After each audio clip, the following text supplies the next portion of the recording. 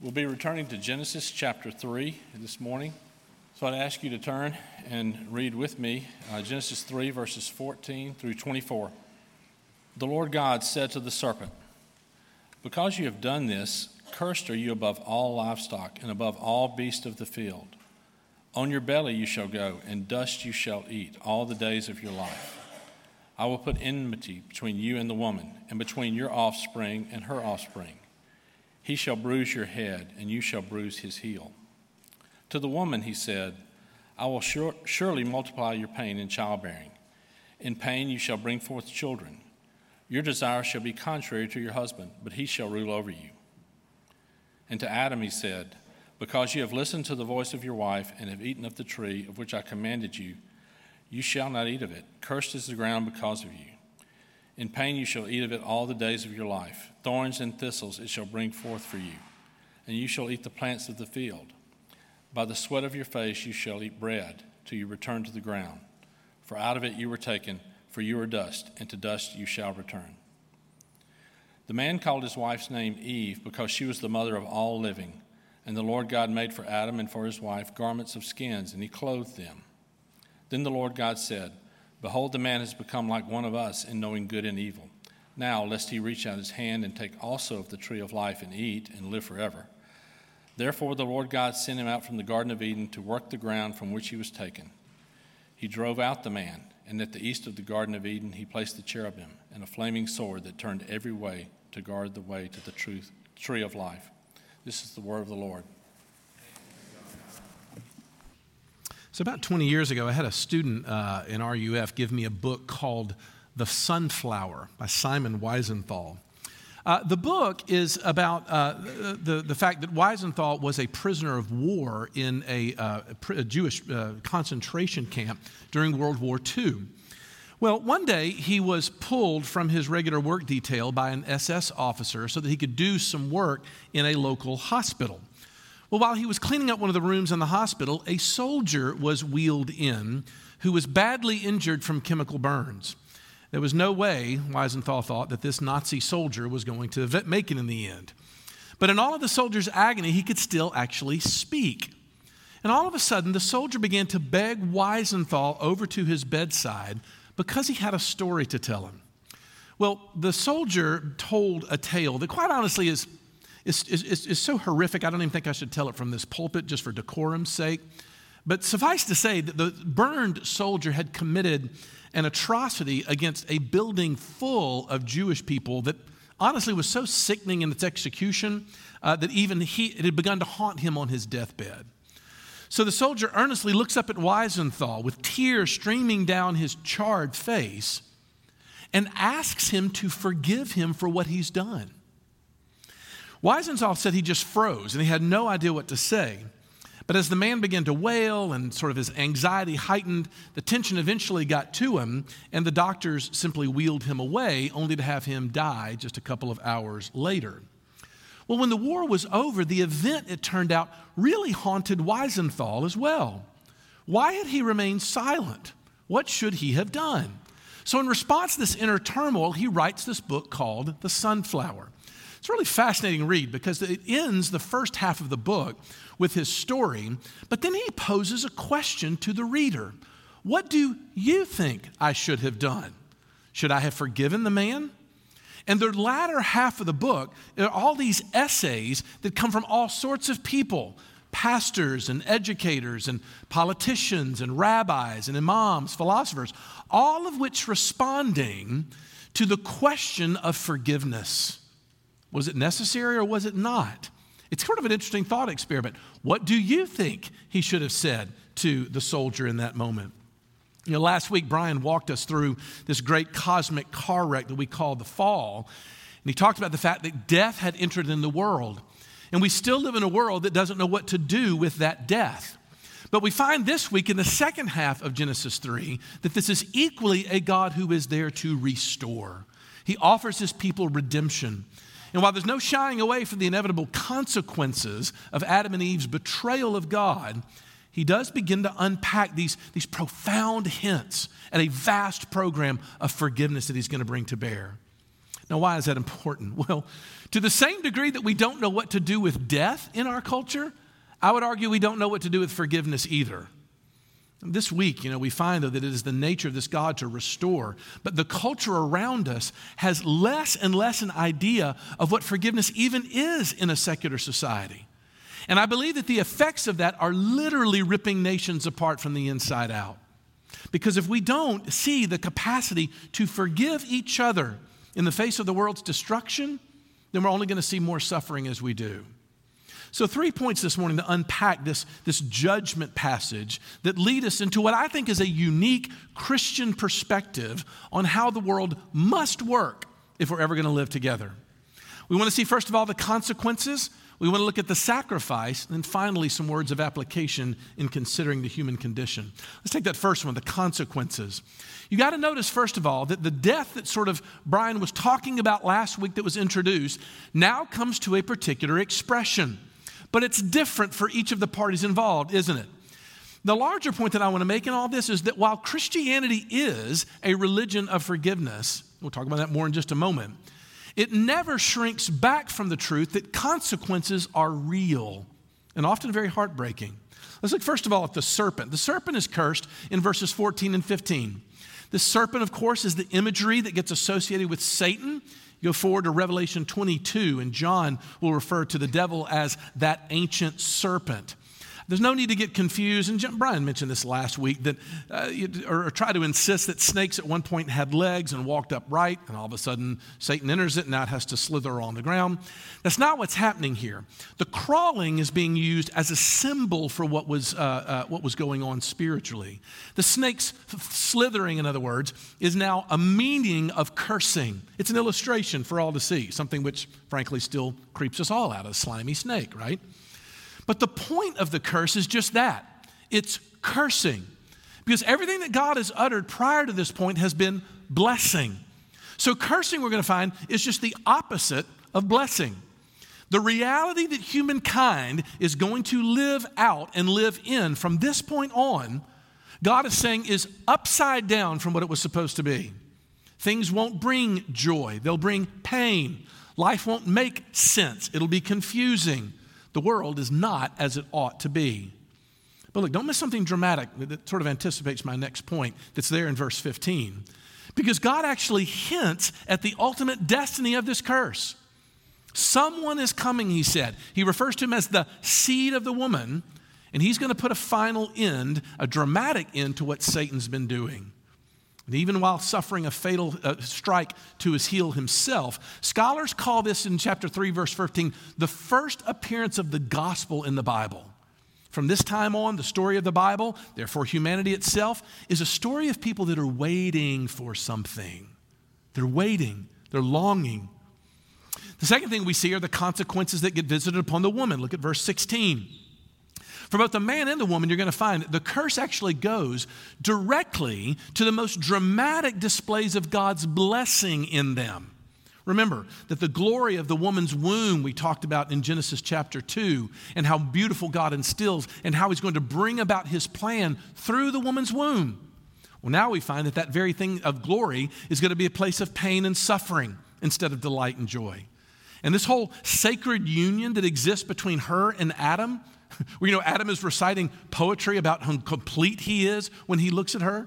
Yeah, all of that desire that's going to be from your husband, but instead of complementarity, thank you, there's going to be subordination.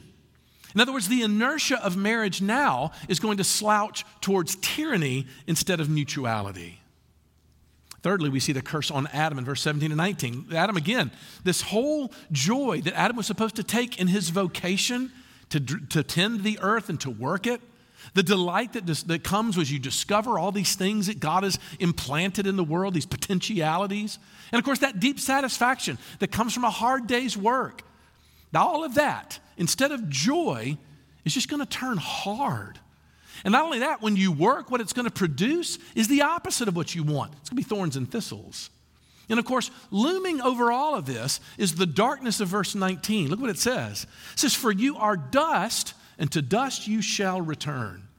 Now what that means is there is a constant and persistent specter of death that overshadows everything that we do and potentially ruins everything that we do. Truly, after Genesis 3, paradise has become a nightmare. Now look, remember though, we're looking at this text to try to get hints at why it is a Christian looks at the world the way in which they do. And I can only say here that the Bible does not shrink back from how awful life can be under the curse. The Bible is not a Pollyanna document. It does not teach people to be so heavenly minded that they're no earthly good. A Christian ought to be the first to look and say, yes, life can be horrible. In my 30 years of ordained ministry, I can tell you that by far the greatest heartbreak of my own career happened about 20 years ago in the death of a student that was involved in our ministry in RUF by the name of Laura Treppendahl. Laura was killed at the hands of a drunk driver, and even now, 20 years later, I still look back on those times and the decisions that we made as an ordeal, especially the lessons that we had to learn oftentimes the hard way.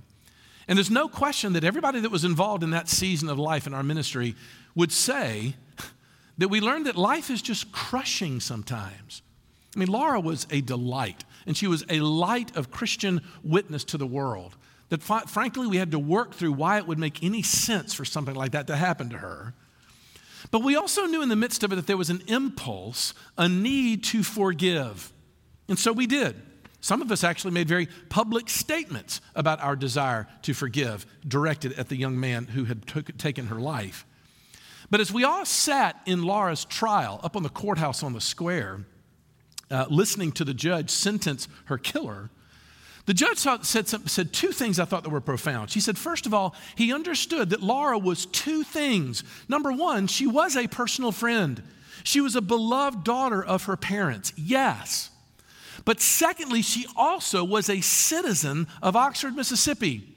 And while her friends and her family had been so earnest to express forgiveness to the young man who was responsible for her death, that man still, though, owed a debt to our community for the loss of her life.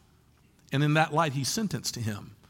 And I remember thinking that was so wise, because what he's showing is that forgiveness and consequences can exist in the same place.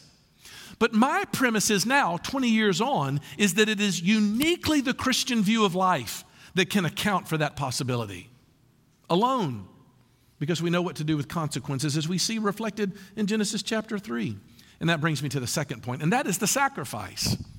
Look, here you have Adam and Eve, and they're walking around with brand new eyes, are they not? They see the world differently. And the walking death that they are now living is in direct contradiction to what they had at the end of Genesis chapter 2. Remember verse 25? When it said, and the man and his wife were both naked and yet not ashamed. Now, by the time we get to chapter 3, verse 7, it simply says, and they knew they were naked. Okay, from that moment on, through the rest of the Bible, nakedness is a theme for the topic of shame. Shame. Shame is the fear of exposure. Shame is living in a posture of always having something to hide. Shame is the fear that comes with being disconnected from the things that you know you need the most. Pain means that vulnerability and the act of being known is always painful. And it's been at the root of humanity's dysfunction from the very beginning. This is the definition of what humankind is going through. So in verse 7, we see them trying to make fig leaf coverings for themselves. And again, I've made this joke before, how ridiculous those fig leaf clothes must have been. But don't you see that too is a metaphor for the human condition? Humankind is trying to deal with shame, and the busyness and anxiety of life is really a picture of the leaf coverings. We're still trying to cover it with our careers and with our relationships and with our hobbies and habits. In other words, what our leaf coverings become for us is to have made us very highly trained and very committed maskers of our sin. We mask. We wear masks, but God sees it all, right? In my research on this topic, I came across a report out of Switzerland, where apparently there is a holiday there known as Fastnacht. And it basically is the Swiss equivalent to Mardi Gras. And if you know anything about Mardi Gras, there's a lot of parades. The participants dance around wearing nearly nothing, engaged in all sorts of lewd acts of one kind or the other. But every one of them will also wear masks. Well, one particular year, the Salvation Army decided that they were going to put up a billboard right on the parade route that everyone could see that read there in German, Gott sieht hin deine Maske. God sees behind your mask. Which is exactly what is happening when God says to them, who told you you were naked? Who introduced this idea to you that you should have something to hide from other people? Who taught you to be afraid of exposure? And so in the midst of all of that, you have one of the most tender parts of the whole passage that you might have missed the significance of in verse 21.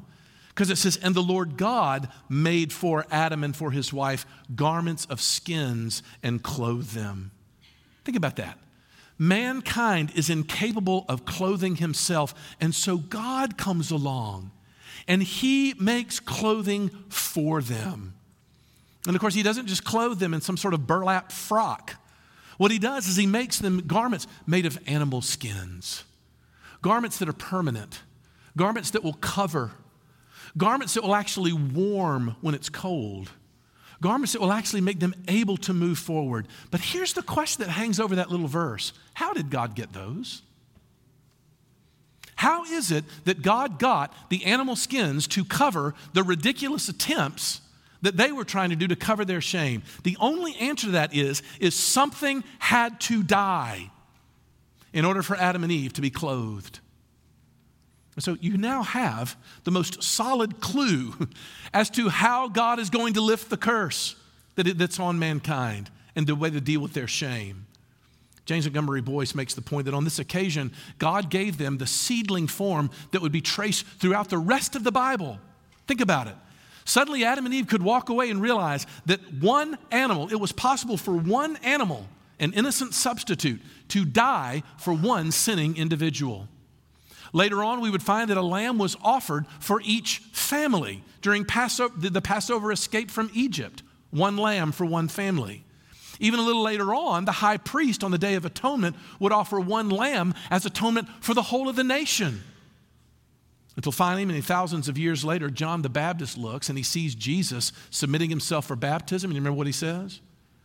Behold, the Lamb of God who takes away the sins of the world. All of it is right there in that one simple phrase of how God was going to provide a covering. From now on, from this place forward, this was going to be the way.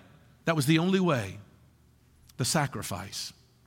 So we see the consequences in the sacrifice. Finally, though, look at the human condition in the midst of all this. Because there's one last point to be made before we come to some application in verses 22 and 24. Because do you see God embracing in that whole story of the cherubim and the flaming sword thing, both of the former points of this sermon? On the one hand, man cannot be allowed back in the garden.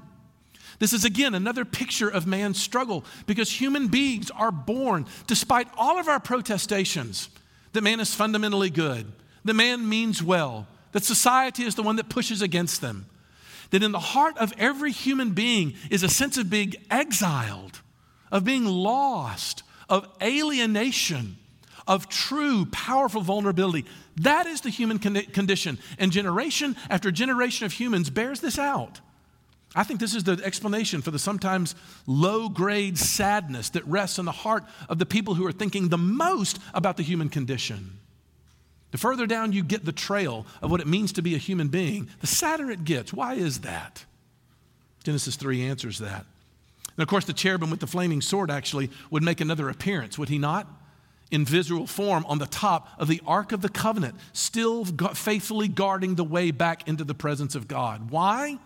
Because now man knows good and evil. We mentioned a couple weeks ago that what that means is man has decided that he is going to be the final arbiter between good and evil. And it's that commitment that has cost him everything. That was the end. And yet, the tenor of the text shows that the sword is there for their protection as well, isn't it? The end of verse 22 shows that re-entering the garden and eating from the tree of life would somehow seal these rebels in the midst of their self-destruction. They've already turned into the walking dead, but re-entering the garden would lock them within this zombie life forever. So you see what you have? Even with the cherubim, you have grace even in the midst of the judgment. And that little phrase is what really moves me. Grace and judgment. How is it possible for a society to hold together both of those things? And my answer to that question is not very easily if you're trying to do it without the mental equipment that only Christianity can give you. Look, put the question this way.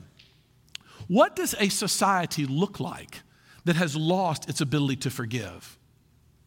And the answer, I think, isn't just that life is going to be kind of mean sometimes. I think it's far more dangerous than that. Someone who I think has written brilliantly on this is a humanities professor at Baylor University named Alan Jacobs. I want to do a Sunday school class on this one entire quote one day. I'm totally enamored with this. Bear with me for a second. He says, when a society rejects the Christian account of who we are, it doesn't become less moralistic, but far more so. What's he mean by moralistic? Moralistic means this assumption that you can use the rules to fix the world. That if we just kind of keep pounding away at people about doing the right thing, everything will get better. And what he's saying is, we tend to think as Christians that when all of a sudden a society forgets what Christianity is about, it's going to be, less about rules. It doesn't become less moralistic, but far more so, because it retains an inchoate sense of justice, but has no means of offering and receiving forgiveness. The great moral crisis of our time, listen to this. The great moral crisis of our time is not, as many fellow Christians believe, sexual licentiousness, but rather vindictiveness. Social media serves as crack for moralists because there is no high like the high you get from punishing malefactors. But like every addiction, this one suffers from the inexorable law of diminishing returns because the mania for punishment will therefore get worse before it ever gets better. Whew, you see what he's saying? I don't think there's a better description for where we find ourselves because this mania for punishment is trying to describe what we know in our day as cancel culture. That's what this is. Mind you, I don't minimize, and neither should you, some of the social ills, the cancer that exists within societies that are being uncovered by cancel culture. I don't resist those. We need to learn those things. But when that's the only part of the story that we have, if that's the only thrust of our story and our struggles to renew culture, we're just going to continue to be sick, even though in a different way. I've read before this quote by Elizabeth Bruning who said, as a society, we have no coherent story, none whatsoever, about how a person who has done wrong can atone, make amends, and retain some continuity between their life and identity before and after the mistake. And then she adds this little gem at the very end. She goes, this is not sustainable. Yeah, no kidding.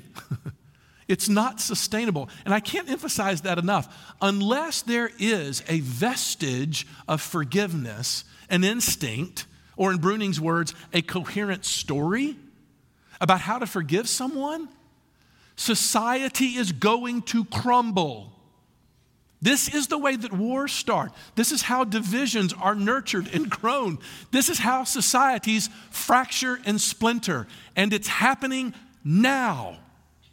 Right now. So yeah, we should all be zealous to see the message of Christianity get out, but not so much so that people can go to heaven when they die, as important as that is, but also so that we don't kill ourselves in the process by spewing more and more hate at each other as we do. It's a part of me at the end to finish up this morning to make an appeal to the world just through self-preservation. If you think about it, forgiveness is the only way to keep from destroying yourself. I've said this for years. Pain in one's life is going to come out somewhere. Either it's going to be neutralized by the gospel of Jesus Christ, or it is going to seep out into the world and affect your neighborhood and your office and your family, your marriage, and even your own psyche. Your own sense of sanity. Author Lewis Smedes once said, to forgive is to set a prisoner free, and discover that you were the prisoner.